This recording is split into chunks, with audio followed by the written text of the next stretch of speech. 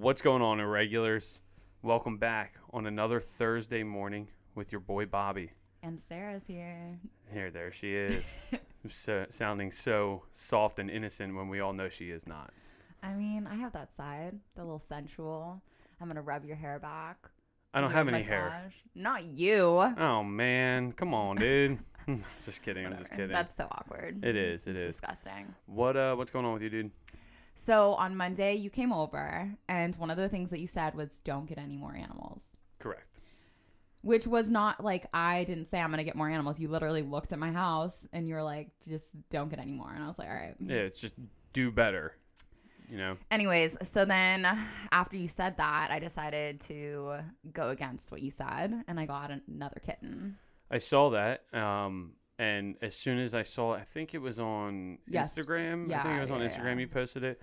And I just closed my entire phone and just went about my day after seeing that. It ruined it for me. I was like, Jesus fucking Christ. Well, the only reason I got her name's Lil Bean. The only reason I got her was because you told me not to. So I had to go against what you said. You should have named her after me then, or something cool like that. No, it's disgusting. Fair enough. Yeah, but she's cute. We're chilling. So now I have 6 animals, including my boyfriend. Oh, jeez. Throw your fucking boy under the bus like that. It's fucked up. I mean, am I wrong? You plead the fifth? I plead the fifth. I plead the fifth. That's from Dave Chappelle.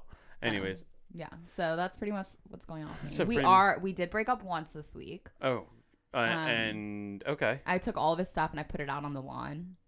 And I locked the door. Good. But then I helped him bring it back in. Oh, you helped him bring it back in? And then I washed the stuff because it was like covered in shit, grass and stuff, yeah. And then I took his weed and I opened the bag and I poured it on top of it. I was like really on a roll. Yeah, I can tell. So, I mean, I'm trying not to be toxic anymore. I had a little slip up. Yeah, did you not listen to episode 7? What did I talk about? Toxic relationships. Oh, that's right. Yeah, I mean, I don't know. I'll blame my parents. You blame your parents for your toxic relationships? Love you, Mom and Dad. Okay. Yeah, I don't know. Whatever. Anyways, how are you? Rough week. Had a couple situations essentially happen. One we'll discuss a little bit later in the show today. Another one had a good friend of mine pass away 2 days ago. So, rest in peace to my buddy Sean. It's been a long ride and it's unfortunate, but life moves on and we're gonna do what we can to remember him. And pretty much that's it. Not to start the episode off dark or anything, but it's been real life. It's been a fucking dark week for your boy Bobby, but it's all good, and we're here now. To actually segue in, one of the best things that has happened this week, and one of the things that has helped me the most is I have 2 people here, 2 great friends who showed up from Florida. Yes, another set of friends from Florida.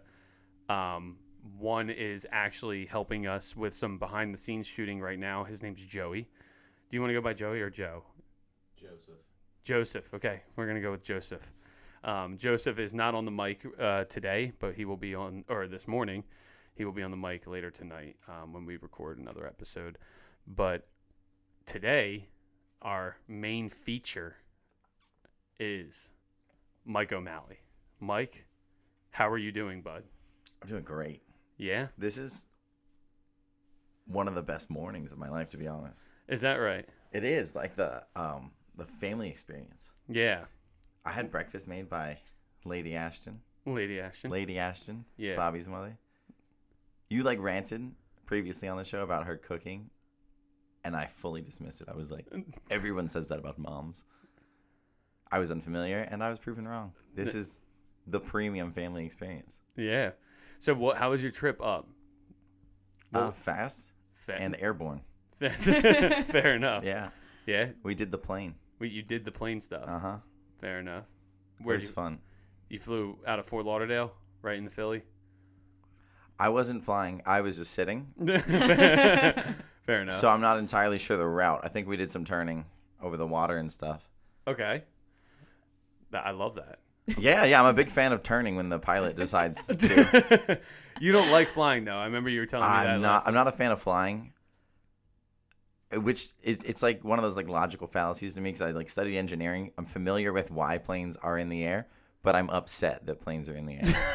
Like, it's not appropriate whatsoever. I don't like lift. That. Like lift. So like, I get what a wing is doing, math-wise. Mm-hmm. But at the same time, when you look at a plane, it looks like it's not doing anything. It's just up there for no reason. Yeah. It looks like someone animated it. Like someone photoshopped all planes, in my mind, into the sky. This is true. And I just don't want to rely on Photoshop. I'm like, that's going to fall. Like, no one's holding it. There's no strings. Like, this is true. This is true. So for those of you who don't know, which is everyone, because who the fuck is anyone in this basement? Mike O'Malley is more than likely the most interesting person I've ever met in my entire life, as he gives me a really weird look from across the room right now. So there's only a few topics. There's only 2 topics that I want to touch on, but I'm sure you will go off on a tangent. And then I'm sure Sarah will tell you to shut the fuck up at some point. Go ahead, Sarah. Go. Oh, 100%. 100%. I definitely do need to be reined in. That's fine. And I appreciate that one. When I find, like, that's honestly how I find good friends, is people that are comfortable with me enough to be like, hey, man, I know you, but you need to slow down with that, because I don't take no well. Like, I don't take being told what to do well at all. Like, I'll just tell you your energy's a little bit much for me, and that's like super respectful. And like like my goal is to be polite and respectful to people. I'm just terrible at it. Yeah. So when people are like, "Hey, Mike, we know that you're a wild animal, but if you could just come sit down real quick, it's gonna be nice over here." Mm-hmm. Then I'm like, these are my friends. These people care about me enough to like explain to me that I don't belong in society. You belong, Mike. Trust me, you do belong. Speaking of belonging, I need to know your story from baby Michael to Michael sitting in my parents' basement recording a podcast. Not every detail, but okay. I'm glad you clarified. Yeah. You're like, oh. It's like taking in a deep breath. We have a long tail. Yeah. And I know it's going to be a long tail to begin with, just because you've been through some shit. I mean, we got a glimpse of it last night while we all stayed up till 2:30 in the morning drinking fucking whiskey with my dad until we blacked out, and then you slept on the floor. But I would like to dive into that if you're willing to. Yeah, first, I'm going to defend myself on the floor thing. I didn't black out on the floor in your parents' house. I comfortably laid down in company because I just didn't want to be alone. This is true. So Mike has an entire room to sleep here, and we set him up a room at my parents' house. And I go, Mike, you can sleep in the bed tonight. And he goes and looks at me and he goes, I don't want to wake up alone. I said, fair enough. I'll see you in the morning. And that was it. That's basically the whole childhood story in a nutshell. There was like, I was just like, will someone like stay here? And everyone was like, no, we're leaving. So where does it start? Where does it start? Yes. So when mommies and daddies like each other. Oh, no, before that. Or after that, sorry. After that. So I actually don't know many of the specifics of my birth. Okay. What do you know? Not, unfortunately, like, honestly, not much. So I was adopted by Americans when I was 7.5, and I've been here. Not here. I was in St. Petersburg, Florida at that time, like when I was adopted. That's like my first name change. I've had 3 or 4 names at this point in my life. Wait, adopted from where? I'm from Limerick, Ireland. Oh, okay. Yeah. Now things are making sense. Okay. Yeah. So my birth grandparents knew my adopted grandparents.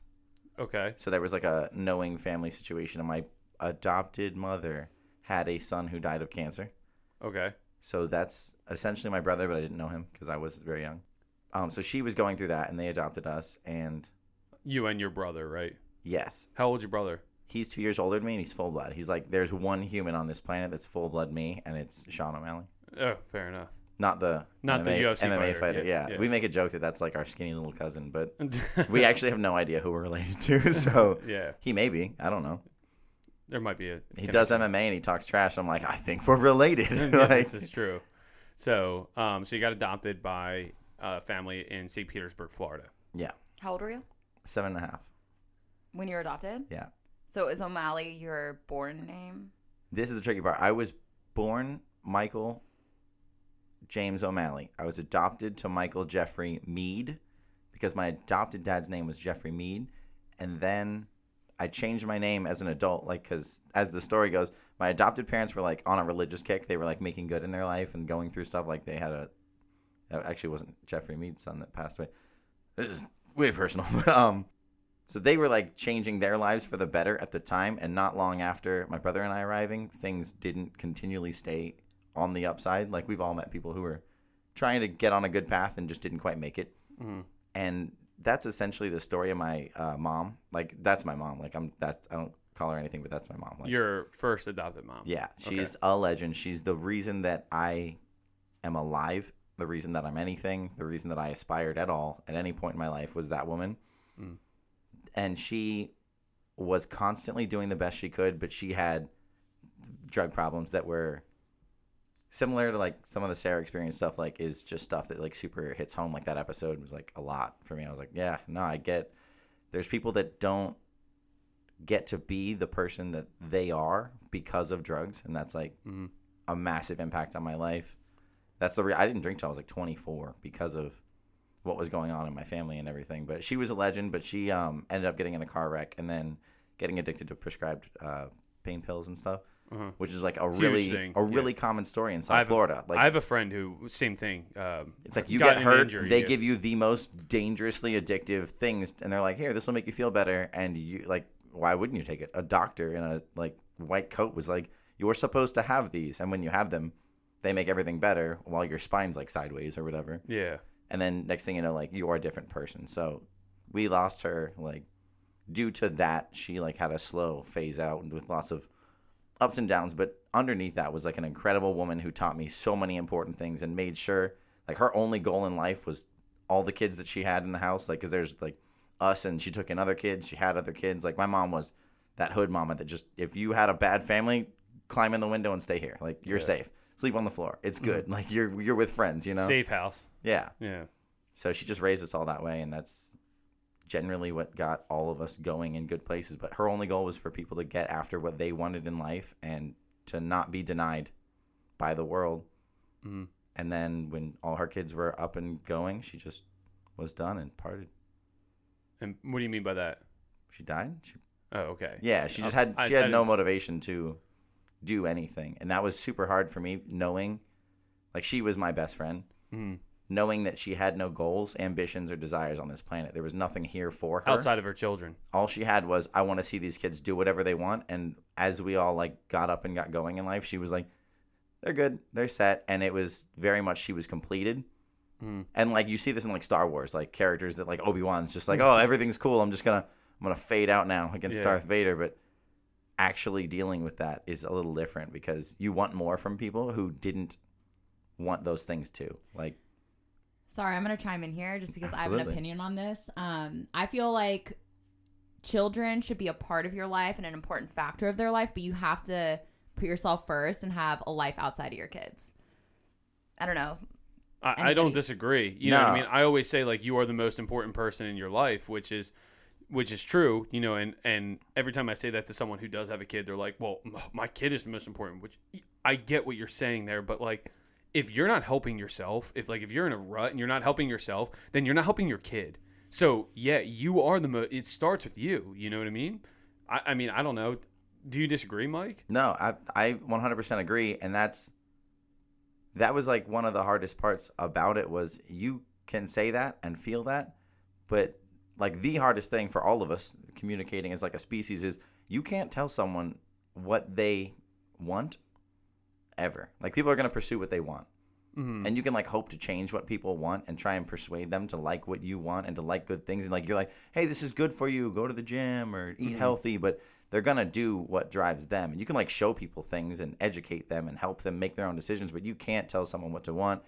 And that's one of the hardest things for me with like losing my mom was like, I wish I could like time travel back and tell her something of value that would give her a reason to stay. But, I don't think there is anything that I could have said that would have changed her mind. I think her life kind of drove her to a point where she was like, all I can do is give better to them than I had. And she gave us all the love. So like I joke about like not being loved. Like I wasn't raised structured, but I was absolutely loved so much by a woman who believed in us and like gave us so much safety, love, protection. Like whether we were all eating tortillas and mustard for a month, like she provided as much as she could, like doing everything.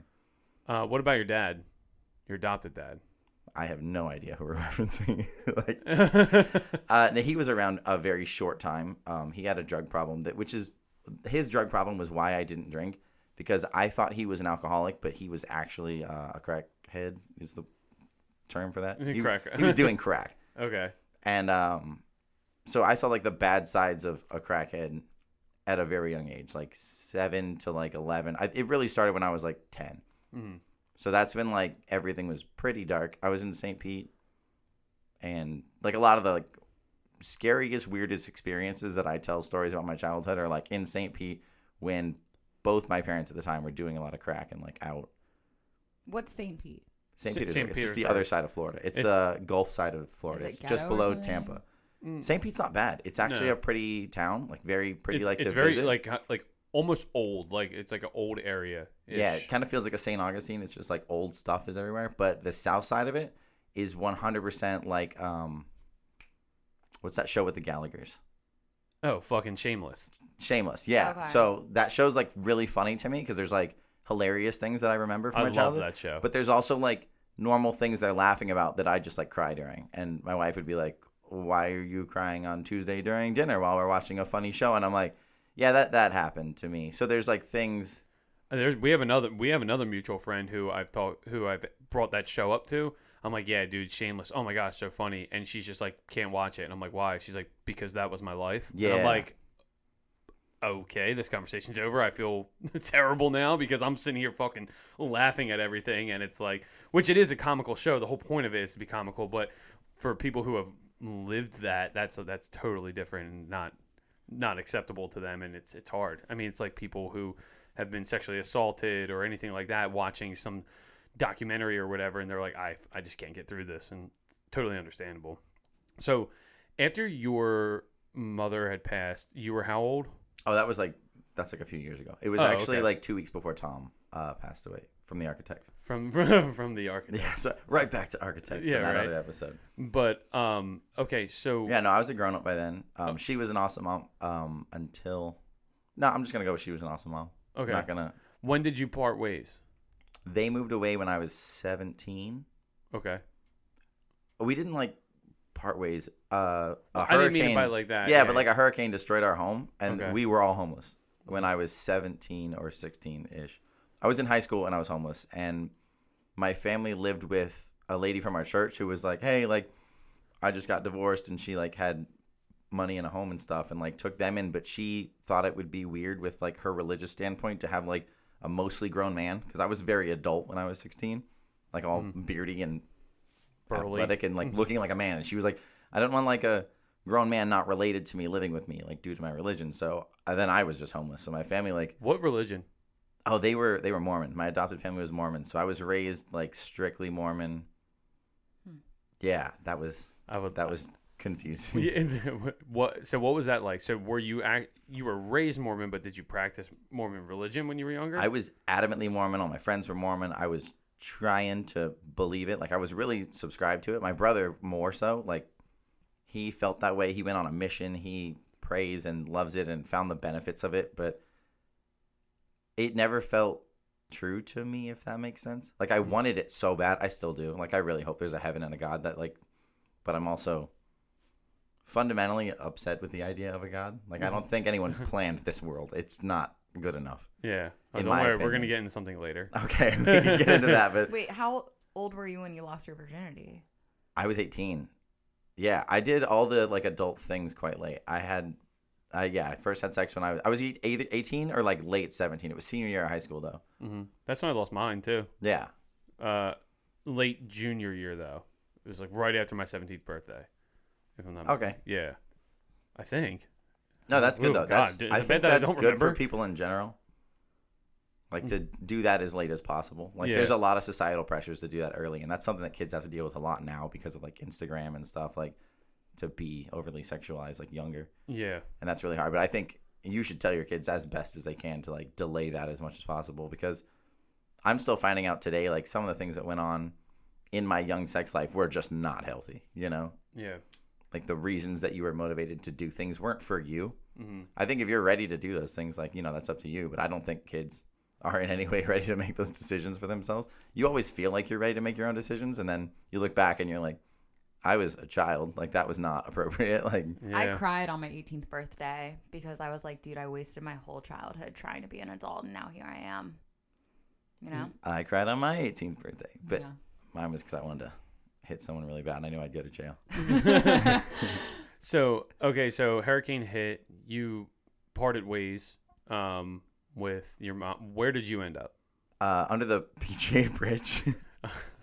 So PGA Boulevard and there's a bridge. It's a nice bridge. It's a good spacious bridge. So it wasn't like. So how did you get from the West Coast to the East Coast then? We moved to the West Coast to get away from the drug influences of my family. They were like, hey, we're gonna go over here. We're gonna get my adopted dad into AA and stuff, and he was doing that, and then I was sent to AA. They send kids to AA so they can understand their parents' disease. Mm-hmm. I'm gonna do the quotation marks. We can talk about the addiction conundrum, and the research behind that, but I don't believe it's a disease. I think it's a choice. I think everything is literally your choice in your life, but it has different motivations and you have different capabilities to make those decisions. I think some people are less able to make the decision that they want to make, and some people just want to be addicted, and that's my perspective on that. But so we came over here to escape addiction, but that's not how you can't move away from addiction. So wait, where did you move to? From here to, here. I'm saying here like I'm home. West Palm. Oh. So Palm Beach Gardens, St. Petersburg on the West Coast, just hopped over Florida. West Palm, which is where I met Mike, okay, and where he resides now. Yeah, that was I staked my claim in that. So when they were moving, after the homelessness, I actually was able to stay at that lady's house at some point. She was like, hey, you've been awesome. She was going through divorce. The guy started being terrible. I showed up and got myself some assault charges for defending the household. Good man. As you should. Yeah. That was all dropped anyway. But I ended up staying there for a little bit, and then they moved away. They moved to St. Pete because my mom wanted to take care of her parents. Mm-hmm. So she moved to St. Pete, lived with them, and you stayed. And at that point, I had built up enough of life here that I was like, this is my home. I love this place. Under a bridge, though. Yeah, man. All right. You gotta pay the troll toll. You gotta defend your bridge. Troll toll. No, by then, I'm trying to remember where I lived after that bridge. It was bridge and stuff, and then staying with friends. I had friends. I try and be a positive person and keep people around me. I need people to interact with, like anyone else. So I had friends I would stay with a little bit, but you don't want to put people out and just be like, I'm the homeless guy who's staying here forever. Mm-hmm. And I actually was super blessed. I had a friend from my church. His dad was actually played in the NFL. I think we looked him up last night. We did. Yes, we did. So his dad is an absolute legend. He was the biggest father figure to me. He heard what was going on in my life, from members of the church, and was he went and found me immediately, picked me up, found you under the bridge. I don't remember where he found me. He called my mom, was where's my, I think he found me at work or something. I had a job. I was trying to be a productive member of society. I wasn't just sitting around with a sign, which is kind of why I don't like homeless people.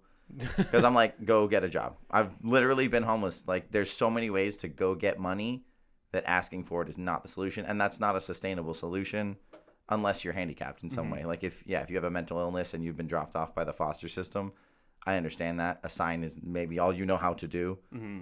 Well, in San Francisco, they did a study, and homeless people make roughly $75,000 a year. Oh my God. Yeah. Homeless people make a lot of money. Yeah. That's 100%. Yeah. I mean, why they just blow it on the wrong things, or I don't know what they do with it. They probably get fucking robbed a lot too. You would imagine they probably make that money and get fucking robbed by other homeless people all the time. Well, cops in San Francisco will rob them too. So. Oh, really? That makes sense. Mm-hmm. Yeah. A little pat down and take the cash. I mean, no, me and my friends played with it. I did beg for money, but it wasn't because I needed it. It was I need 20 right now kind of thing. I don't have time to go to work and wait for a paycheck. So we always wrote joke signs. We would just stand in the corner that said Vietnam vet, and I was 17. Oh my God. So people were like, that's really funny, man. I was like, it's not because I'm actually homeless, but thanks for the money. But yeah, I actually need this. You'd get $30 in half an hour and just be like, okay. And then you go back to work for minimum wage and you're like, why am I working? I should just beg.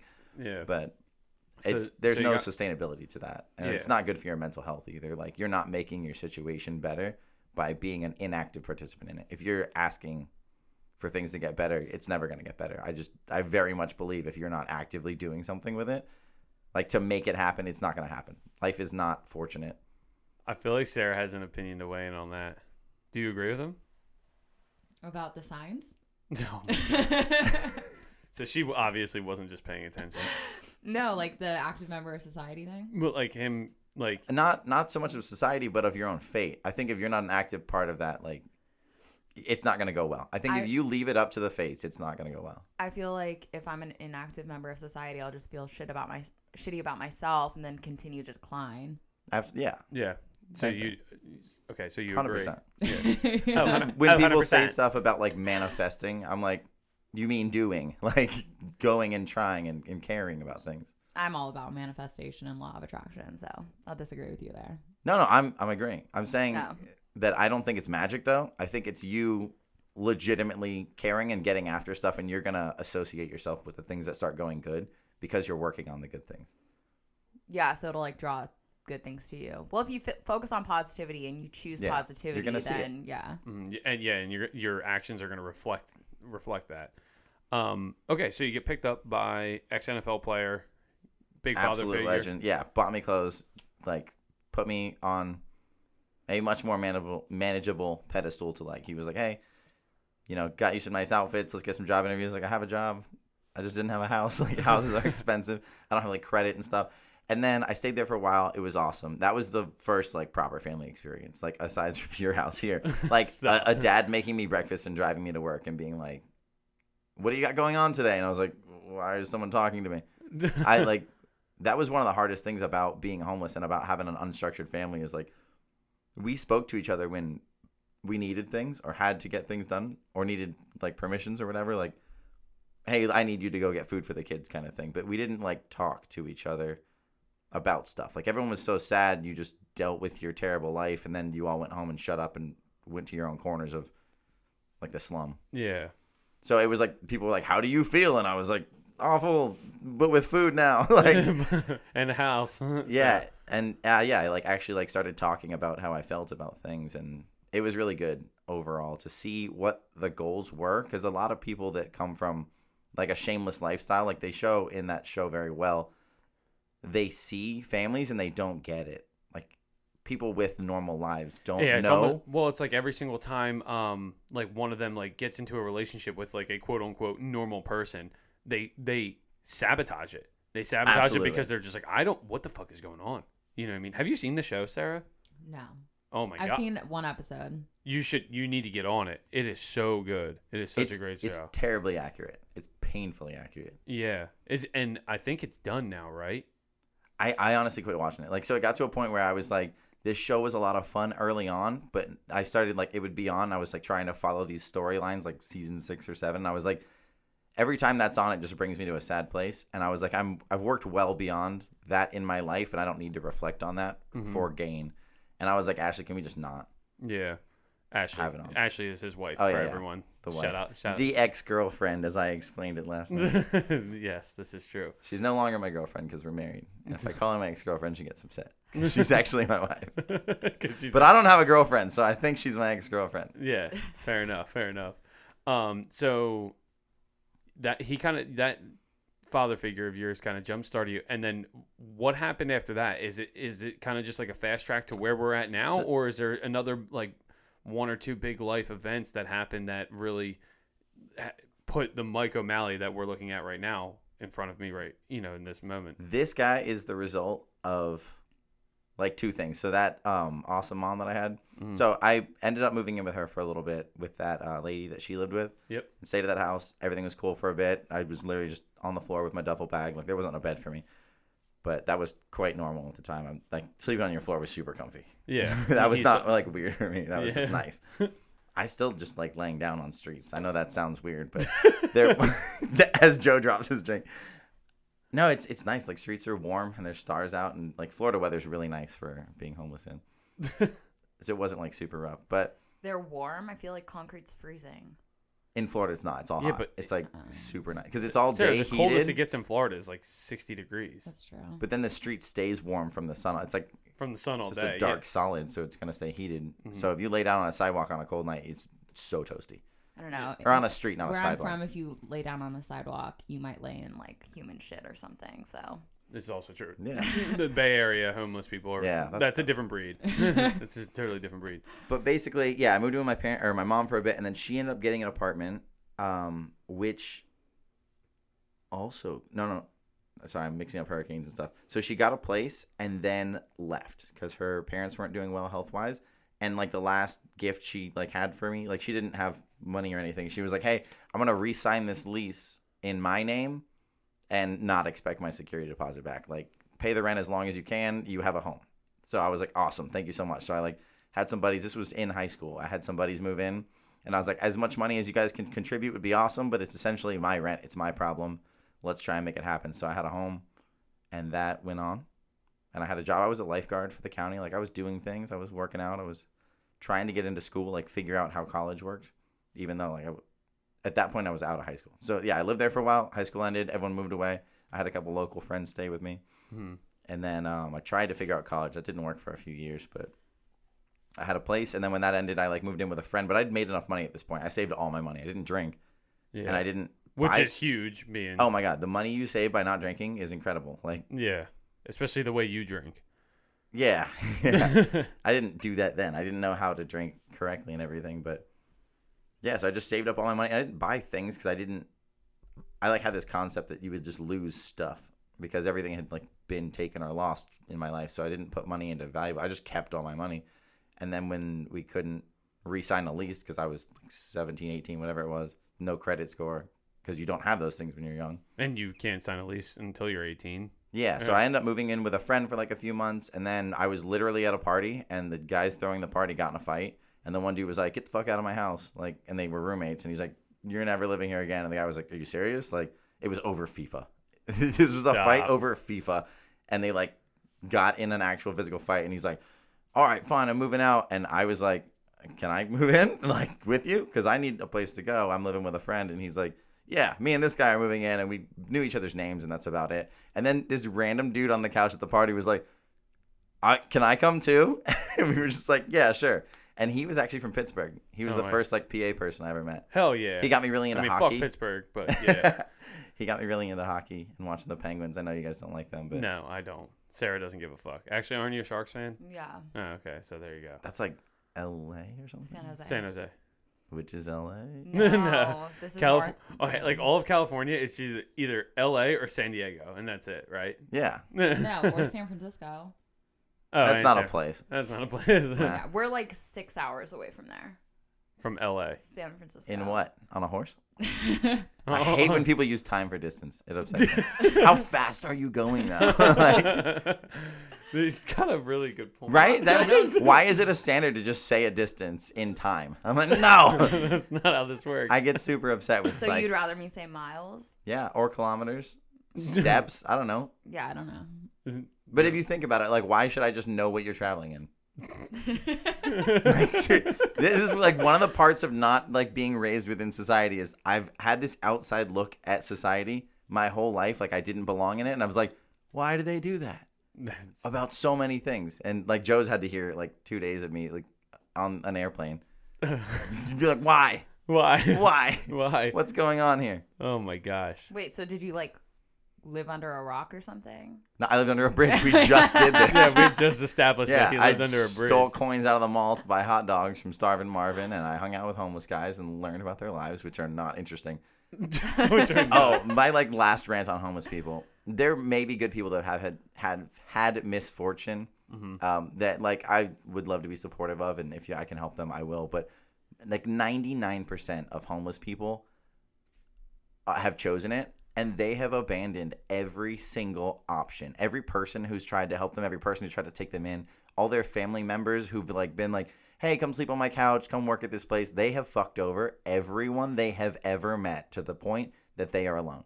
Like my story is super rare, and I'm also like super super sorry for anyone with like mental health issues, like anyone who doesn't have the ability to work because they're not fully mentally capable of doing things like that. Like they have the hardest thing. Like foster kids with autism who get dropped off at 18 because they're no longer in the foster system and their foster parents don't get money for them. Like, that's terrible. But there's also a ton of homeless people that are just terrible people who fucked over everyone, and they still want your money, and they want to bang on your window. And I'm like, bro, I've been homeless. If I get out of this car, you are in so much trouble. Yeah. So when the homeless guy's like, I need money, I'm like, oh, yeah. Yeah, you do, but not from here. Yeah. So this kind of actually leads into the next topic, where I actually want to start off with Sarah and her beliefs on this next statement, which I know a little bit about your opinions on, Mike, but I really do want to dissect them as much as I possibly can. Sarah, do you believe everything happens for a reason?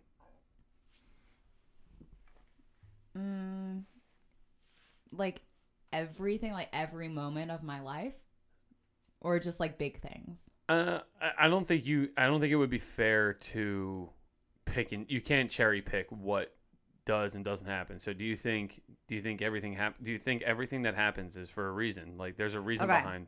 So I feel like I don't think a man in the sky is determining like, okay, this is going to happen to you, or, you know, planning things out for you. But I feel like, okay, so if I let's just say I'm driving too fast and I get pulled over.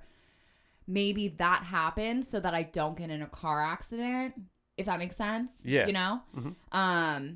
Or it could have led to me getting in a car accident if that didn't happen.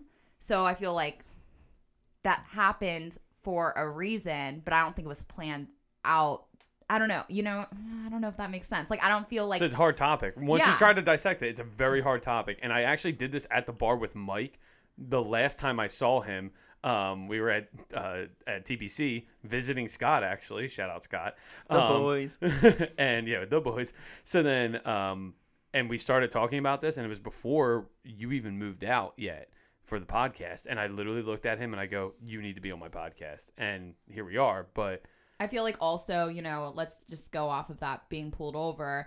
Maybe then I realize, okay, this ticket's going to cost this much. I haven't been saving up for a rainy day. So in the future, I'll end up saving up for a rainy day. Mm-hmm. Like, I feel like in those aspects, yes, it does happen kind of for a reason, but I don't think someone's out there like planning on it happening.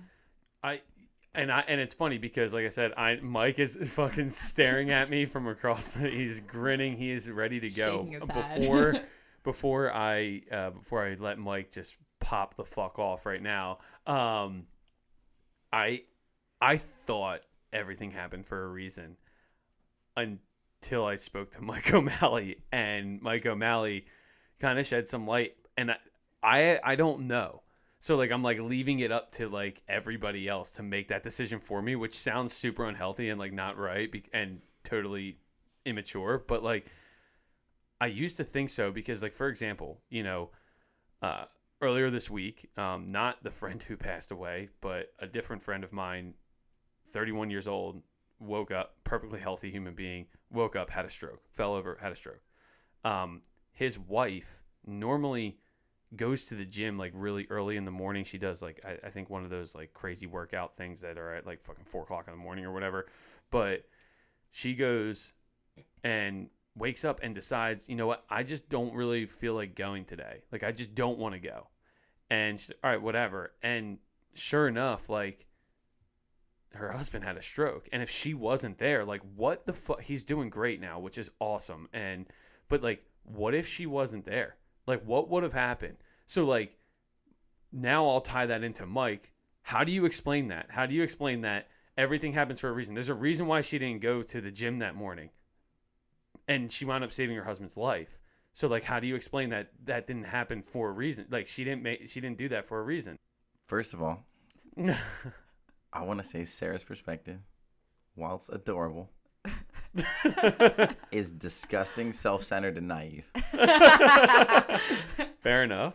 Let's keep going with that. To answer your question directly, that's a fortunate coincidence.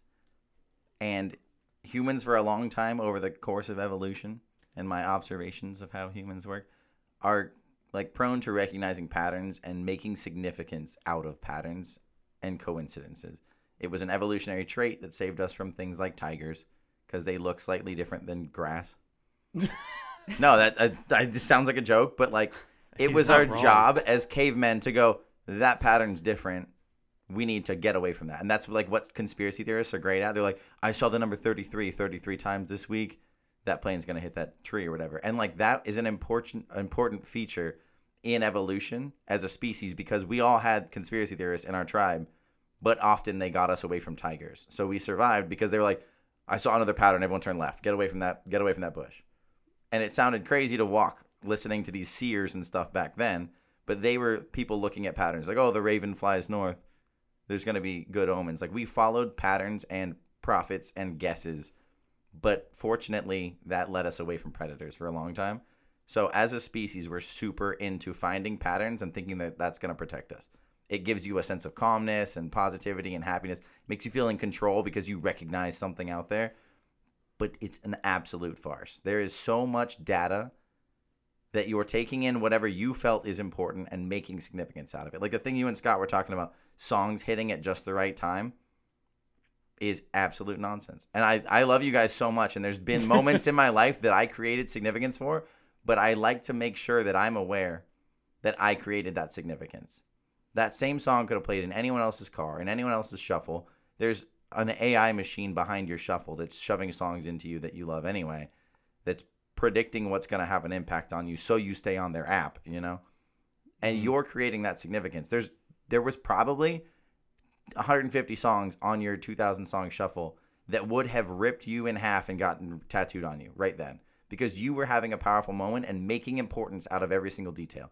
Maybe a butterfly landed on you and you were like, this means so much, and you get a butterfly tattoo. I actually have 4 butterfly tattoos. Oh my God. And I guessed this. I don't know what your tattoos are. I have 3. And I hate butterflies. I have 4.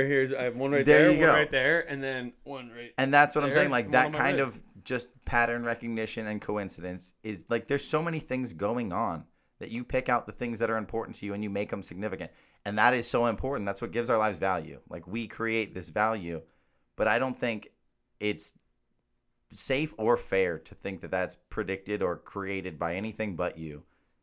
And most of that comes from like my childhood sucked. Like we just found out for the last 30 or yeah, we're like now at like 45 minutes. Try and stay on like the fun sides of it and like talk about the good people and the good things. But there's like a lot of terrible shit. Like the first time I had a gun in my mouth was like 3rd grade.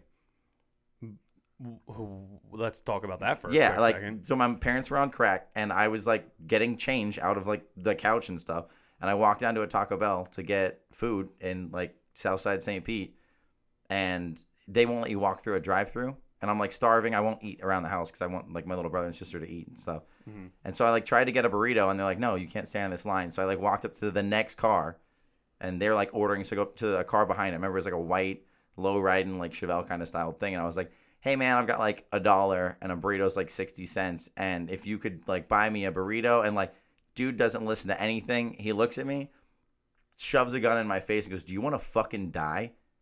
And in retrospect, I'm a 3rd grader. Like what the fuck is wrong with that guy? Like, yeah, Jesus I was Christ. Like, I think I said no, but I don't know that I talked. I remember like I had like change in one hand and my other hand was like in my pocket holding my pocket knife because I thought I could protect myself in the streets of like St. Pete with a pocket knife. With a gun in your face. Yeah, and I don't remember, like I think time just melted. I remember I was in a bush after that, which is like my safe place. I remember I like shook whatever kids do. Like I went and sat in a bush and held my knife out and I was like, protect yourself. And I don't know, you're in shock, dude. Like you don't have a gun in your face like you shouldn't when you're a kid. Like I don't know, that's too much. But like there's been lots of that in my life that made me feel like shit and made me feel unimportant and gave me no self-confidence and no ability to achieve. And I feel like the idea that everything happens for a good reason has to be weighed both ways. People like to say that when a good thing happens. Hold on. Let me hold you there for a second. Yeah. I didn't say everything happens for a good reason. Everything happens for a reason. Yeah. The reason can be negative. Yeah. So that's what I'm saying is people who say things happen for a reason generally have stories about good things in their lives, but you've got to add up all the terrible things that happen and think, what is the reason? Yeah. What is the reason? There are like whole humans who their entire life is like birth into slavery, raped their entire life and worked and then murdered, like by like 12. And that's not a rare story outside of the U.S. There are hundreds of thousands of kids who are born into slavery and sex trafficking, and that's their entire life and their whole experience, and they don't have the nice cop who let you off or the guy who picked you up and bought you shirts for an interview. Like, I've had some incredibly good stuff happen in my life, and it happened because good fucking people went and did great things to me that were so good. And I refuse to believe that there's any equation out there that's balancing out the good that's happened to some people and the bad that's happened to some people, because the bad is so fucking atrocious and so immeasurably terrible that I'm not going to pretend that there's some divine being or anyone who's like, that's okay. I put that in my plan. It's all right that hundreds of thousands of African children will work in lithium-ion mines until they die of poisoning of rare metals. Like, that's unacceptable to me. If there's a God, I'm going to talk to that guy. I'm going to say, you're fucking garbage, bro. I'm sorry. Like, I do think religion has great positives, and the people who want to take the positive notes out of it and bring that into their life that have done great things for me, like, there's been a lot of good impacts in my life from religion. 6. Yeah, I'm with it. But also, like, that's my upset with the idea of anything being planned, is there's so much terrible stuff that we're just lucky to not be around. How do you fight that, though? Like, how do you fight? Like, I want to believe you so bad, and I feel like that goes back to like what you were saying, the many millions of years of us drawing importances from coincidence and everything else. But like, what do you like? I want to believe that so bad, but when it's happened so many times, like how many coincidences can you have that it turns out to be a good thing that you can't, like, you're forced to believe it? You know what I mean? Like you're I said. not. But you feel forced to believe it. You know what I mean? So what do you do to fight that? I remind myself that I'm dumb. No, I like do that all the time. It's the lizard brain, dude. It's like, if you know that your species like predetermines making significance of things, you're gonna make significance of everything, and that's good. It's a good thing. It's a good thing for our culture. It makes moments important. Like, we bring so much significance to the music we listen to and the times we've had together. That's really important for our human experience individually, but I also think it's important to step back and go, that doesn't mean that everyone gets that same significance. Like, you ever play a song for someone and they don't care? Oh, yeah. I do that all the time to the man that's sitting to my left right now, Joe, because he listens to the same music we do, and I'm like, yo, dude, you should really check out this song. It's really fucking good. And then he messages back, And then I want to reach through the fucking phone and strangle him because I'm like, dude, this song is really fucking good and you're missing out on it. But for some reason, it doesn't hit him. It took him, how long, Joe, to become the fucking Ultimate Architects fan? Probably several listens. Several listens and probably like 7 months. I'm like, dude, you will like this band. Like, I'm telling you. Nah, they're okay. And then literally one day I get a text message. Here you go. I love this fucking thing. This fucking best thing. I'm like, Jesus, I've been telling you this for like 7 months, bro. So I it's hard, man. Like I said, it's so hard to, I call myself dumb every day, and then Sarah will call me stupid, and then I'll call her stupid back. But, you know, I just find that so hard when it happens so goddamn often. You've sold me on the idea. So I feel like that's go ahead. High five. High five. My hands are so sweaty. There you go. I'll do like a half one. So Sarah just touched me on the show. Can I just say, I think that is the first time in history of ever that you have gotten someone to go, nope, I changed my mind. You know what I mean? Like, no one's ever just me? like, well, I changed my mind. No, not you, but I'm just saying, like, Sarah. Openly on a platform where everyone talks, like, if you want to relate it to like politics, you know how like you argue politics on Facebook? No one's ever going to be like, oh, you know what? Yeah, you're right. I like Trump now, or I like Biden now. No one's ever going to do that. But that just happened right now where you're like, nah, I changed my mind. Well, I feel like, okay, you might disagree, but I'm not that stubborn of a person. Oh my God. That is the worst. Dude, she came in this morning and at breakfast was fucking being annoying, and I literally turned to Joe and I go, do you see what I deal with now? And he just shakes his head and goes back to eating his eggs. Like, no, yeah, it's a fucking lie, Sarah. How are you gonna lie to these people? Because you've said things and I'm like, oh yeah, you're right. Like, I think that we should do it that way. Like, I'm not that stubborn where I'm like, I have to be right. I'll give you that. There are times where like for example, when we wanted to drop episodes 9 and 10 with Scott at the same time, she was like, no, I don't like that. And I'm like, I think it's going to be good because of this, this, and this. And she was just like, Okay, yeah, you're right. Yeah. You know what I mean? Sidebar. How nice is Scott's voice? Oh, dude. I was creaming my pants. Dude, every time we're anywhere, like he talked about being a campfire guitarist. We'll just be hanging out and he's like, I'm drunk and I'm like, here's a guitar. And he's like, I'm too wasted, Mike. I don't want to play. I'm too wasted, Mike. I don't want to play anything. I'm like, but you're beautiful and you sound great. Can you play for us? And he's like, no. And I'm like, well, it's in your hand now. And I'll like hit the strings so people look at the guitar in his hands making a noise. And they're like, oh, Scott's playing? He's like, I guess I'm playing now. In this really nice voice, and he sings to us. It's the best. Okay, so can I go on with what I was saying? Oh, yeah. Thanks. Sorry. Like, I'm not really talking in this episode, but when I do, it's important. Okay. That's not conceded. So in episode 6, where we talk about religion, I say, kind of like he said about being naive, I say, like, I would be naive to think some God thinks I'm so important that he would like say, like, there's a huge universe. There's obviously other life out there. And then we have animals and this and that. So like, why are humans so fucking important that we're going to go to heaven or hell or, you know? Mm-hmm. So I agree that it would be very naive of me to think that then things are happening to me for a reason other than just coincidence or life, you know? If I think that about God, then I have to think that about people. This situation too. So yeah, I agree with you.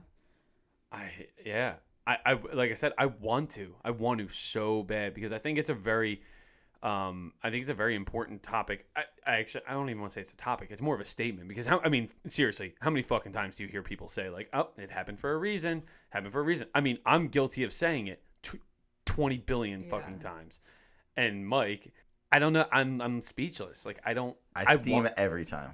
You steam every time you hear that? Every time. Do you call someone out? You definitely. For the most part, I don't because it's just impolite. It's not going to, like, add benefit. Like, if someone had a good experience and they want to add an association that's divine to it, have a good time. Like, not everyone is trying to break everything down all the time, and I think that's really important. Like, everyone wants to have big arguments all the time on Facebook. At the end of the day, I want to just have friends and have a good time, and I love everyone and their belief systems. You can believe in whatever you want. If you're going to be kind to me, it's going to be a great time. Like, that's that. We don't need to argue about it. But if you want to break down and ask about what's going on in my head and how I feel about things, yeah, I'm gonna let you know. So going back to like the happening for a reason. So like my mom always is like, you know, you were a drug addict for a reason. You, I guess, got herpes for a reason. Whatever. There it is. Doesn't everyone have herpes, by the way? Like, I feel like 90% of the population does. No, you don't feel it really like I googled it. Like everyone 80%, has herpes. Yeah. So she always says that, but I feel like I could have chosen to keep going down the rabbit hole if I wanted to. So then, but I'm choosing to have it, you know, by having this platform and talking about it and like breaking the stigma. I'm making that choice to have it happen for, you know. These are all the hottest words. A girl just being like, I chose and I'm choosing, and like that's. Well, agency. Every day I choose happiness. Agency is the best. Yeah, I either choose happiness or I choose dictating to be this miserable. ride. Yeah. So why let anyone have that effect or that power over me? Like just because I was raped a couple years ago, taken into a car, you know, that happened. Yeah. But I can choose to give that man power over my emotions today, or I can choose to move the fuck on. Which did you choose? No, we all know which one you choose. Yeah, you don't need to go. You take the lessons from it, like. Well, I mean, I don't feel like there was any really lesson. Like it fucking happened, and it is what it is. But That's not true. I know the story. That's not true. There's lessons to be that you've learned a lesson. Well, I've learned who to trust. Well, but if she's deciding there's something to take from it or not. Yeah. I mean, so basically my friend, quote unquote, I was at a party with her and I was pretty hammered and she got annoyed. So she's like, this guy drove by and he's like, oh, I can take her home. And I was like pretty much blacked out and she stuffed me in the car. And then what the fuck? And then he drove somewhere and like great friend. And then like he choked me down and raped me. So that's what happened. So I'm like, okay, well, now I know not to have people like that in my life and not to get, you know. So I don't know. So yeah, you learned a lesson. I learned something, but it doesn't mean that it happens for a reason, and I'm not gonna like dwell on it, I guess. No, I'm not saying you did or do, you know. Yeah. But I've only cried twice over it. Once was to you. It was. And I was because I don't think about it. It's actually the second time we ever hung out. Yeah, because I don't think about that situation in my life. It's just something I'm like, it happens. Like, it's in the past. I don't want to, you know, think about it every day and have it affect me. But we were talking about someone else who this happened to. Yes. And I don't know, like I had a fucking panic attack and I was like, I gotta go upstairs. Yeah, and I just sat there. I think I had a couple drinks and I was just like, what the fuck I just do? You weren't drinking at the time. Oh, I wasn't. Yeah. Yes, that's right. Yeah. And then I came back down and I was like, all right, I'm good. Yeah, she literally came back totally normal. Like we're sitting there having this conversation. We're talking about someone else that this had happened to. And, you know, it started to get heavy or whatever. And then all of a sudden I saw like the distraught in her face, just like come over. I'm like, okay, we need to pull out of this topic. But it was it was in, and then all of a sudden I had a panic attack. She started bawling. She was like, I gotta go. And I'm like sitting there. It was late as fuck at night at my parents' house, and I remember just being like, oh, what do I do? It's like that meme. I think I brought it up before in another one where it's like the friend with the stick while they're crying and they're just like poking, like, are you okay? Like, I don't know what to do. I was gone for 5 seconds. I went upstairs. She goes upstairs. Down. 2 minutes later, she comes down. She's like, hey, what's up? Like nothing happened. I'm sorry about that. I'm good. And then I'm like, who is this psychopath I'm about to do a podcast with? Dude, you know what I mean? But legend, like, what a move. Well, because I'm like, okay, yes. So I went upstairs. I was literally up there for less than 2 minutes. And I'm just like, why am I letting this affect me? Someone else's story. Like, I'm choosing to let this affect me. But it doesn't have to. I wish you guys could see Mike throwing his hands up in the air right now. Yeah. This is just the greatest stuff to hear. Yeah. Like, I don't know. Like I said, you choose your happiness every day. You choose how you're going to live your life. You choose what emotions you have or don't have. So choose wisely. We only have one fucking life. Don't waste a moment on anybody. My dad, or as Mike would like to call him, Lord Ashton. Lord Ashton. Lord Ashton tells me all the time, and it's very important, and I've been trying to stick to this as much as I possibly can, is no one else is responsible for your happiness besides you. And no one else controls your emotions. Only you control your emotions. Massive. I didn't know Lord Ashton was a Zen master. You didn't know that after last night drinking fucking 20-year-old whiskey with him till 2:30 in the morning? He drank that whole bottle. Mike, you both drank the whole bottle. And I would say you had a majority of it. My dad was like trying to go to bed, and Mike just like, yeah, here, and just takes the whiskey and just kept filling my dad's glass. Dude, my dad actually had to pull the glass away. He went to go fill it. He had to pull the glass away, and he's just like, no, like, fucking stop. And he's like, oh, okay, I'll just pour the rest of my glass then and finish it off. But going off of that, like, if you're going into a relationship and you're not happy with yourself and all of that, and I've said this before, you can't say, well, you're not making me happy, or you're stressing me out. They can't control, like, they can't make you stressed out. You're choosing to be stressed out. 100%. You're choosing to let what they're doing. I feel like we could go on for another hour, which is okay if you want to, about relationships and Mike O'Malley. Because Mike O'Malley has very unconventional views on relationships, which are great, but he shakes his head. But go ahead. I fly right past things. One of the massive things about the things happen for a reason thing and the God thing that really hit home for me when you were talking about like what brought this person in front of you right here. Yeah, meaning you. Yeah, the things that brought me here were me. And I think it's important that you give yourself the credit. And one of the things that really hurt in my childhood was having that strong belief that there was a plan and all of it being terrible. Like, you've heard a fraction of the terrible. There's just been so many things that I thought that God wanted me to have those things. And if you think of it, like, I overanalyze things. I thought there was a magical man in the sky with all the wisdom and power who was like, fuck that kid. That sucks when you're that kid. And I don't want other people to feel that way. I want people to know that things happen for a reason, and the reasons suck, and the reasons aren't overly planned by magic or the cosmos. The reasons are someone did a shitty fucking thing to you. Your friend and that guy, and that's the reason. And it's garbage, and it's not a big magical reason. It's not a life lesson. It's an unfortunate situation that you need to protect yourself from moving forward. I'm not putting this on you at all. I'm just saying, like, you can make a lesson out of it, but a shitty thing happened for no good reason. Like, you didn't deserve that. I hate the word deserve. When people are like, oh, he got a raise, he really deserved it. Maybe at work, like, you earned it. You earned it. You don't deserve it. You deserve nothing. Like, nothing is deserved. I think, like, when good things happen... Deserve is not in Mike O'Malley's vocabulary. Word's nonsense. Because when bad things happen, like, because people only say it about good stuff. They're like, oh, he he got that raise. He deserved it. And everyone's like, oh, yeah, deserve. That guy is worthy of that thing. But when terrible things happen, no one's like, yeah, they deserve to die. Yeah, it's good he had that stroke. He deserved it. Yeah. He wasn't good enough to his health. And you have to look at both sides of terms like that. Like, you can't just use them when they're useful to you. It was like what I said to Sarah earlier, where she's like, oh, is it like big events in my life? It's like, well, no, you can't cherry pick the events of your life. Exactly. You can't cherry pick and be like, oh, well, that happened for a reason. It's like, oh, because it was a good outcome? Like, what about the ones that negative outcome? Like you said, like getting pulled over and getting a ticket. Like, that's a negative outcome. So, did that happen for a reason? You can't pick and choose which ones. And something that's huge to me could be small to someone else. Absolutely. Oh my gosh. That's one thing I was actually talking about to someone the other day where, although I do think it's a shit. And... Oh, wait, that wasn't a dick joke? What? Oh, that was a dick joke. Fuck, Mike O'Malley's humor is superior. I was waiting for your laugh and you were talking serious. I was like, oh, wait, fuck, you guys missed that. Yeah, fuck. We're still doing this for fun, right? Are our sponsors going to pull? But, so basically, I do think it's a shit response to someone who comes to you, like, who needs help, and the response is that, what I'm trying to get to here, because I suck at talking, is, well, there's always someone in a worse situation. Mm. And that's true. And I do believe that. And I think as long as you go into that conversation with a foundation of knowing that your situation does suck, but it's there's worse out there, that's fine. And it doesn't need to be said. But sometimes it does need to be said to people, because there's people who come in and complain to me and they have everything in the world, this and the other thing. And they'll complain, oh, I stubbed my fucking toe. And you're just like, all right, dude.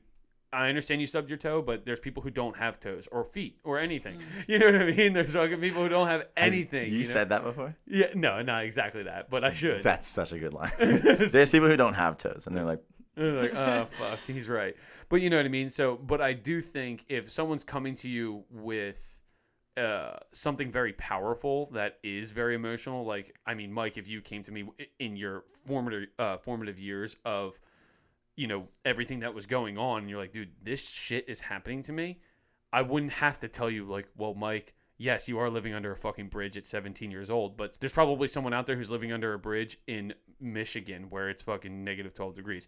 You already knew that. I love that you had to, like, stop and think of something worse. Yeah, you know what I mean? Like, but, like, you know what I mean? Some people don't even have bridges. Yeah, some people they live in the fucking desert. They're under a bench. Yeah, but you know what I mean? Like, I wouldn't have to tell you that, though, because you understand that. And I think that people, if you go to someone with an issue and people who use that as their forefront of their argument or their forefront of their way, it is the most immature and bullshit way to help someone through an issue. I'm not going to deny that. But it does need to be a foundation of understanding that before that conversation even happens, or in somewhere in that conversation, you need to understand that it doesn't matter. Like, I said it in episode 3, when I was talking about, like, my cancer journey. My cancer journey was a fucking joke.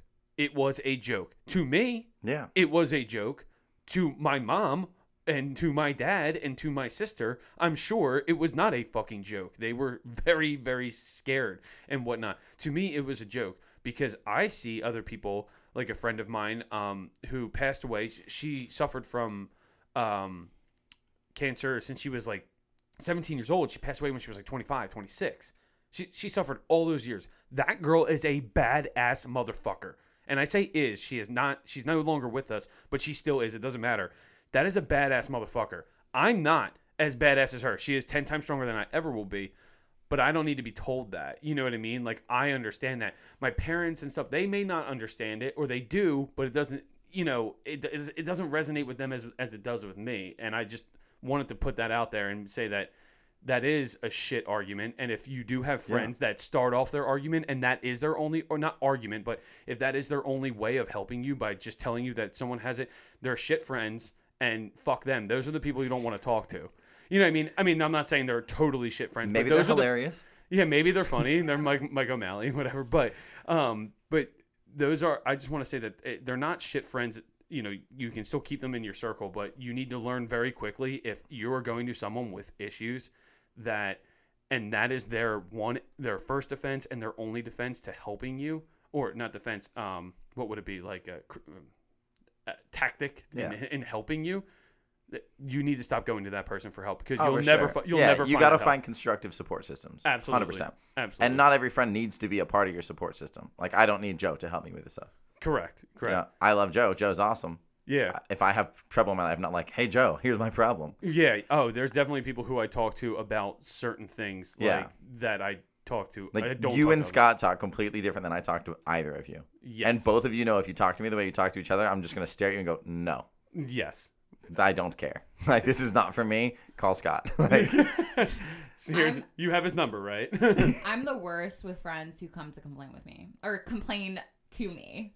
Like, I am not that supportive friend that's just gonna like sit there and listen. I'm like, okay, let's stop sitting in the problem. Let's fucking find a solution. Like, dude, that is massive. Some people I'm sorry to like cut into this, but some people want to just talk about their problem to you, and some want a solution, and that's up to you to figure out whether they need a solution or not. Right. But you're like me in everything you've said. You're like, I fixed this problem. I chose this stuff. And when people give you a problem, you're like, I'm going to help you fix it. And then when they don't, you're like, I hate you. You're not listening to me. Right. Is that like yeah. So like the worst? So I will straight up tell someone if I don't have the energy to take in like issues that are going on in their life and whatnot, I'll sit there. I'll straight up say like, hey, I'm not in a place and you'll probably not like what I have to say. So I highly encourage you to like find someone else to talk to. Love you, but like either I'm not in the mental space or the emotional space, or I just will get frustrated with what you're saying. So I mean that's cool of you. It's kind of very like what I called you the other night on Thursday. I literally called Sarah after I found out my friend Sean had passed away. After 2 days after I found out that my other best friend had a fucking stroke. I literally called Sarah and she was like, I'm at work. I'll call you in 10 minutes. I'm off. I'm like, all right, fine. And I called her. She's like, what's up? She thought it had something to do with the podcast. I said, listen, I'm going to apologize right now that if you talk to me and I either don't answer or I'm a dickhead or I'm off, it is because these two things just happened and I'm a little fucked up right now. And she's like, thanks for letting me know. And the conversation ended right now, right there, right then and there. And you're saying that you do that with your friends. If you're not in a state of mind where you're ready to help, you just be like, yo, dude, I would love to help you, but it's just not today. Even last week, you and I got into a little argument, and then Mike saw it in a Facebook message. But I told you. She's the fucking worst. Yeah, but keep going. So you said, call me after work. And, like, I was just not in an emotional space to, like, talk to you. So I didn't call you. And I told you, I was like, oh, okay, like, I'll talk to you tomorrow. Mm. And you got frustrated. But I know myself, and I know when. Well, I didn't get frustrated. I made a joke, and you got frustrated. Because you don't, like, text messages suck. I fucking hate them. It's definitely not my fault or your fault, but yeah. Whatever. I took it wrong. So, is that a dick joke? I took it wrong. But I know myself. Don't re-say the joke, man. Like, you're killing my set here. You're killing my set. People have to stop and go, wait, what's the dick? Oh, you're taking the old thinker out. But when I was younger, I would have just been a people pleaser and been like, okay, like, I'll call you. But I wouldn't have listened to a word you said. I would have probably been either a bitch or just hyper emotional or something. And so I know myself to be like, no, I'm not going to put myself in that situation right now. I'll call you when I'm in a great mindset and I can actually give you my attention, you know? I'm so stoked on you right now. Yeah. Like, that's such a big move to, like, know your boundaries, what you're capable of, how you can help, and want to implement it. And I'm going to be honest, like, the majority of our, like, knowing each other has been via the internet and the podcast and stuff. And a lot of stuff has been about your experience and, like, has seemed subjective, like it's coming at you and you not being an active participant. And, like, everything you've said is just badass shit. And I think it's, like, super important, like, especially for the group that we're all a part of, like, irregulars. No, stop. Irregulars. Like, I think it's super important that those people hear that from you, like, that you need to define your boundaries on things. There's so many times that people 100%. ask for advice on that page, and I'm like, how do you feel about the situation? You're just asking random people for advice. Like, you need to make your boundaries about it and figure out how you want to experience what's going on. So I know I always joke about my boyfriend and I breaking up all the time, and, like, half the time I'm totally joking, half the time I'm completely serious. But the other night when I kicked him out... Serious. When I kicked him out, it was because he was a fucking nightmare, drunk as fuck, like, being mean. And I was very calm. I was just like, your energy is not something I need right now. You talking to me like that is not something I need. And so you are not allowed in my house. I'm like, I love you, but that's not something that I'm going to deal with. Sarah just whipped her fat cock out and said, suck this thing. But that's just... And she peed on him. Like, that's... We haven't gotten there yet, Mike. Same thing, like, we talked about in episode 2. Like, I don't owe you my attention. I don't owe you a date. I don't owe you anything. So I'm just going to take myself out of the equation, or I'm just not going to respond to you. Oof, I just got to make myself happy. I agree. So selfish, people will say. Like, people are like, you're so selfish, but... Am I? Or am I just smart? You deserve that. Yeah. So I actually have to ask Mike, because Mike is the only married person in this room. At this point, as quickly as you can. Not that you can go off as long as you want. I don't actually care. Tangent time. But as quickly as you can, do you think you owe your wife? Like, you know how she says, she's like, I don't owe you anything to her boyfriend. Do you think you owe your wife because you've made that commitment to her? And I don't mean to push you in the corner to get you in the doghouse. No. There is no doghouse. Like, that's the coolest thing about my relationship. I fundamentally disagree with marriage 100%. It's like you buy a woman from their father. Like, I know people no, dude, dead ass. Like, so this is again like my outside of society. I looked at it and go, you do what? Well, like asking for permission and shit. Like, what the fuck I didn't ask that? fucking nobody. Like, we went and got married. But that's my best friend. I owe her whatever I can do to keep her happy that isn't making me unhappy. Like, we're both like the authors of our stories. We want to write a story together, which is the best way to explain our marriage. Is that's my best friend. I don't want to have life experiences that I can't tell her about that aren't like that's who I want to share this adventure with. That's who's watching this movie to me. Mm-hmm. Like, you guys are characters in this movie. She is watching the story that I'm going through, unraveling. She's watched the whole thing, beginning to end, whole season. You guys are episodes in my life. Like, you guys missed the beginning, obviously. You just got here, whipped out your popcorn. Yeah. Friend-wise, like, and in terms of my whole life, we may not be friends forever. Like, this may be a thing that we did. I don't know. Maybe we get in some fight or something. I don't know. Maybe Sarah kicks us out and I have to sleep outside, which sounds fine. You've done it before. Yeah. Where's the closest bridge? Yeah, it'd be just fine. But no, I don't feel like I owe her things. I think that we have a good relationship where we know how to get from each other what we want. And I know that sounds like sadistic, like we make each other give each other. Yeah, like manipulative. You're like, no. I think you should intentionally manipulate people to get what you want from them, as long as they're aware of it and you're not being like subvertive or like tricking people. Like, I'm a super simple malicious creature about it. Yeah, dude. Like, if there's nights that I was like, I'm going out with the boys Thursday, like when we were young, like we were like dating, but we weren't married, of course. And I was like, I'm going out with the boys Thursday. We're gonna send it, and she'd show up at my house on like after class or whatever, and be like, hey, you like want to hang out and pregame and like bring over beers, and we'd bang. And I was like, I don't even want to go out with the boys. And I was like, you tricked me into this. Like, you did this intentionally. She's like, yeah, I knew you'd want to drink and bang me instead of go out and all. I was like, God damn. Oh, you got me. You got fucking She's bamboozled. way smarter than me. Yeah, bamboozle is my favorite word, by the way. But yeah, no, I don't think you owe things to people. But I think if you can, get what you want from that person and give that person what they want, you should do your best to, Like, why not? Mm-hmm. If it exceeds your happiness, like I get super upset about like the music thing you and Scott were talking about. Mm-hmm. When you guys were like, your significant other doesn't have to like your music. Me and Joe went on a whole thing in the car. I like wish we would mic Joe up. I think they should. I actually had a long talk about that. We had a massive not conversation like it, about but appreciate it. They need to study it like it's their goddamn job if they care about you. And I have sat through girlfriends that are terrible at dancing and their performances and been like, I love this, like nice turnout, like great foot placement. Because I care about that person and she cares about that thing and I want to know more about this person, I have to study your thing. And that's just me showing how much I care about if you don't care about the person, if that's your like side piece and you guys just like the bang and hang kind of thing, that's cool.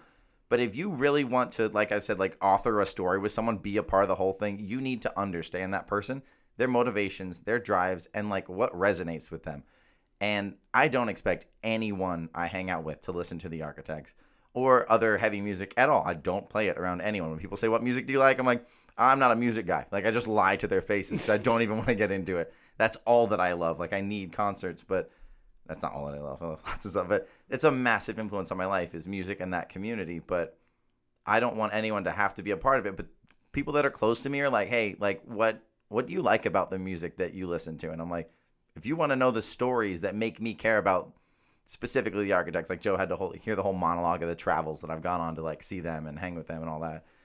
And I honestly don't even think I would like that music that much if I didn't have that life story to go along with it. Like, it's that association, it's that connection, it's that pattern, it's that everything happens for a reason, shows getting canceled, me being randomly in Europe kind of stuff.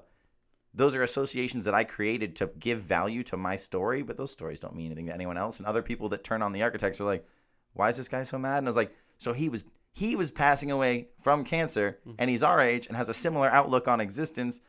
And this was him literally parting with the world, and he wrote this to say goodbye and come to terms with his passing away. And then people were like, oh my God, this song's incredible. And like when you were telling Joe, you're like, listen to this song, and he's like, I don't care.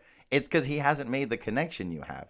If you don't sit with someone, like stare into their eyes and be like, this is why it matters so much, and then give them the content, they're not going to care. So you're saying that you need them to, like your significant other, to appreciate or thoroughly enjoy the music? Or, you know, whatever you're interested in. You understand it, not appreciate. They need to understand. They need to understand why I love it. Like, Ashley doesn't need to fight ever, but to come to a fight or jiu-jitsu or anything, or to rugby, like to see me do what I love and to see the passion in me and how well I do that thing because of the time I put in is so key. Like, you have to go to that girl's dance, even if she's terrible at it. But then do you have to enjoy it, or do you just have to be there to support it? Is what I'm asking. I don't know how you could possibly care about a person and their massive passion without enjoying that. Like, seeing them grow in something. Like, are you dead inside? It goes hand in hand. No, you don't have to love hardcore music. Like, Ashley does. Like, and she was into punk. She wasn't initially, but she grew into it because of the experiences of going to shows and making the same connections. But no, like I've dated people that didn't like my music, and that was fine. But they were like, Mike is a beautiful, happy creature amongst his own at those shows. And I had girlfriends that were into reggae that just wanted to be in the back rows of the show, just watching me go into the pit and grab my friends and sing the songs and jump and chant. And it's like so tribal. Like, yeah, I mean, okay, so for me, I'll just say with like peeing on me. Okay, so there it is. I thoroughly enjoy being peed on. I feel like it's like marking your territory, whatever. I'm not like a major feminist, you know. So I enjoy being peed on. But if it's empowering, my significant other doesn't need to be like, oh, I'm getting so turned on by peeing on you, although my current one does. But they don't have to be like that. They can just be like, you know what? I know that this makes you happy, so I will do it and I'll support it, but I don't need to be like be on the same wavelength of enjoying it, if that makes sense. We need to set a boundary right now. I hear you. Tonight after our top secret adventure that we're going on. Yes, which we will discuss. Know I'm going to be sauced with Pops, with Lord Ashton again. If I try and like pee on your shoe, are you going to like fight me? Are you going to like make eyebrows at me like... I'm going to be like, hey, Sarah, come outside with me. And then I'm just going to try and pee on you. How's this going to go? Or are we just going to find out later? We're just going to find out later. Oh, this is great. I'm going to get thrown out of Lord Ashton's house tonight.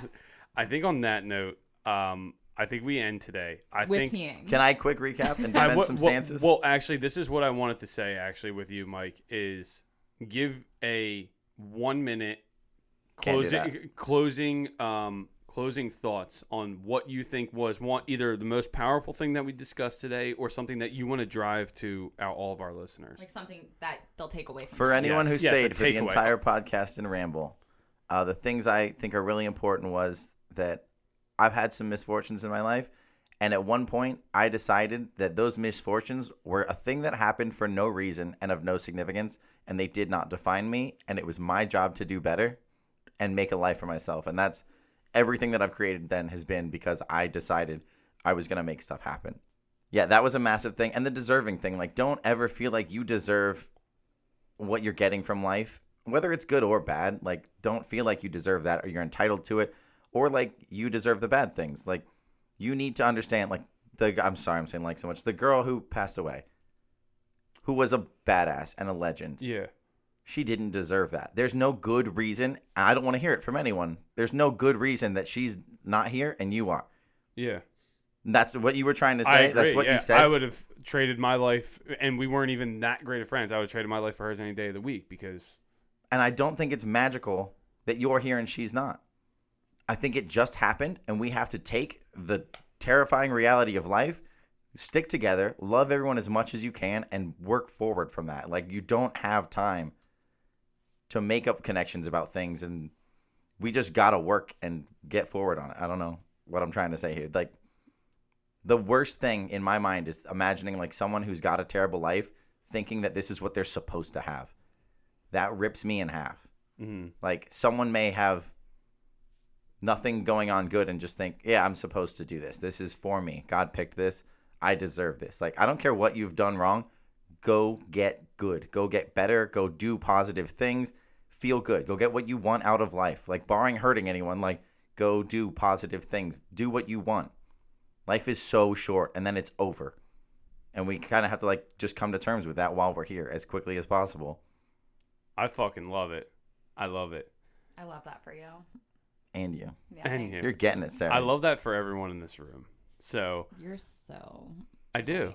I thank you. I appreciate that. You're the one who said it. And then you were like, I love that for you. I love that for myself. He agreed, and you're like, fuck him. Yeah, right? All right, guys. You know what to do. Like, subscribe, give us 5-star ratings, leave the 1-star shit at home, unsubscribe, resubscribe. I don't give a shit. Download, all that stuff. Make sure to join the Facebook group. Follow our Instagram page, Irregular Podcast. And then you can follow mine personal as well, which is at Yobob, EYOOO_BOB. My Instagram is at SarahJB, SarahJaibee. Do you want to drop yours? My Instagram is O'Malley, OMALLEYMSO. Easy peasy, lemon squeezy. It's a website, too, if you want to see my photography portfolio. There you go. Plug everything you want. I don't give a shit. I hope no one looks at my portfolio. Just DM me stuff. And feel free to shoot us an email with any questions, stories, topics that you might want us to cover. Irregularpodcast1@gmail.com, and that is the number 1. Love y'all.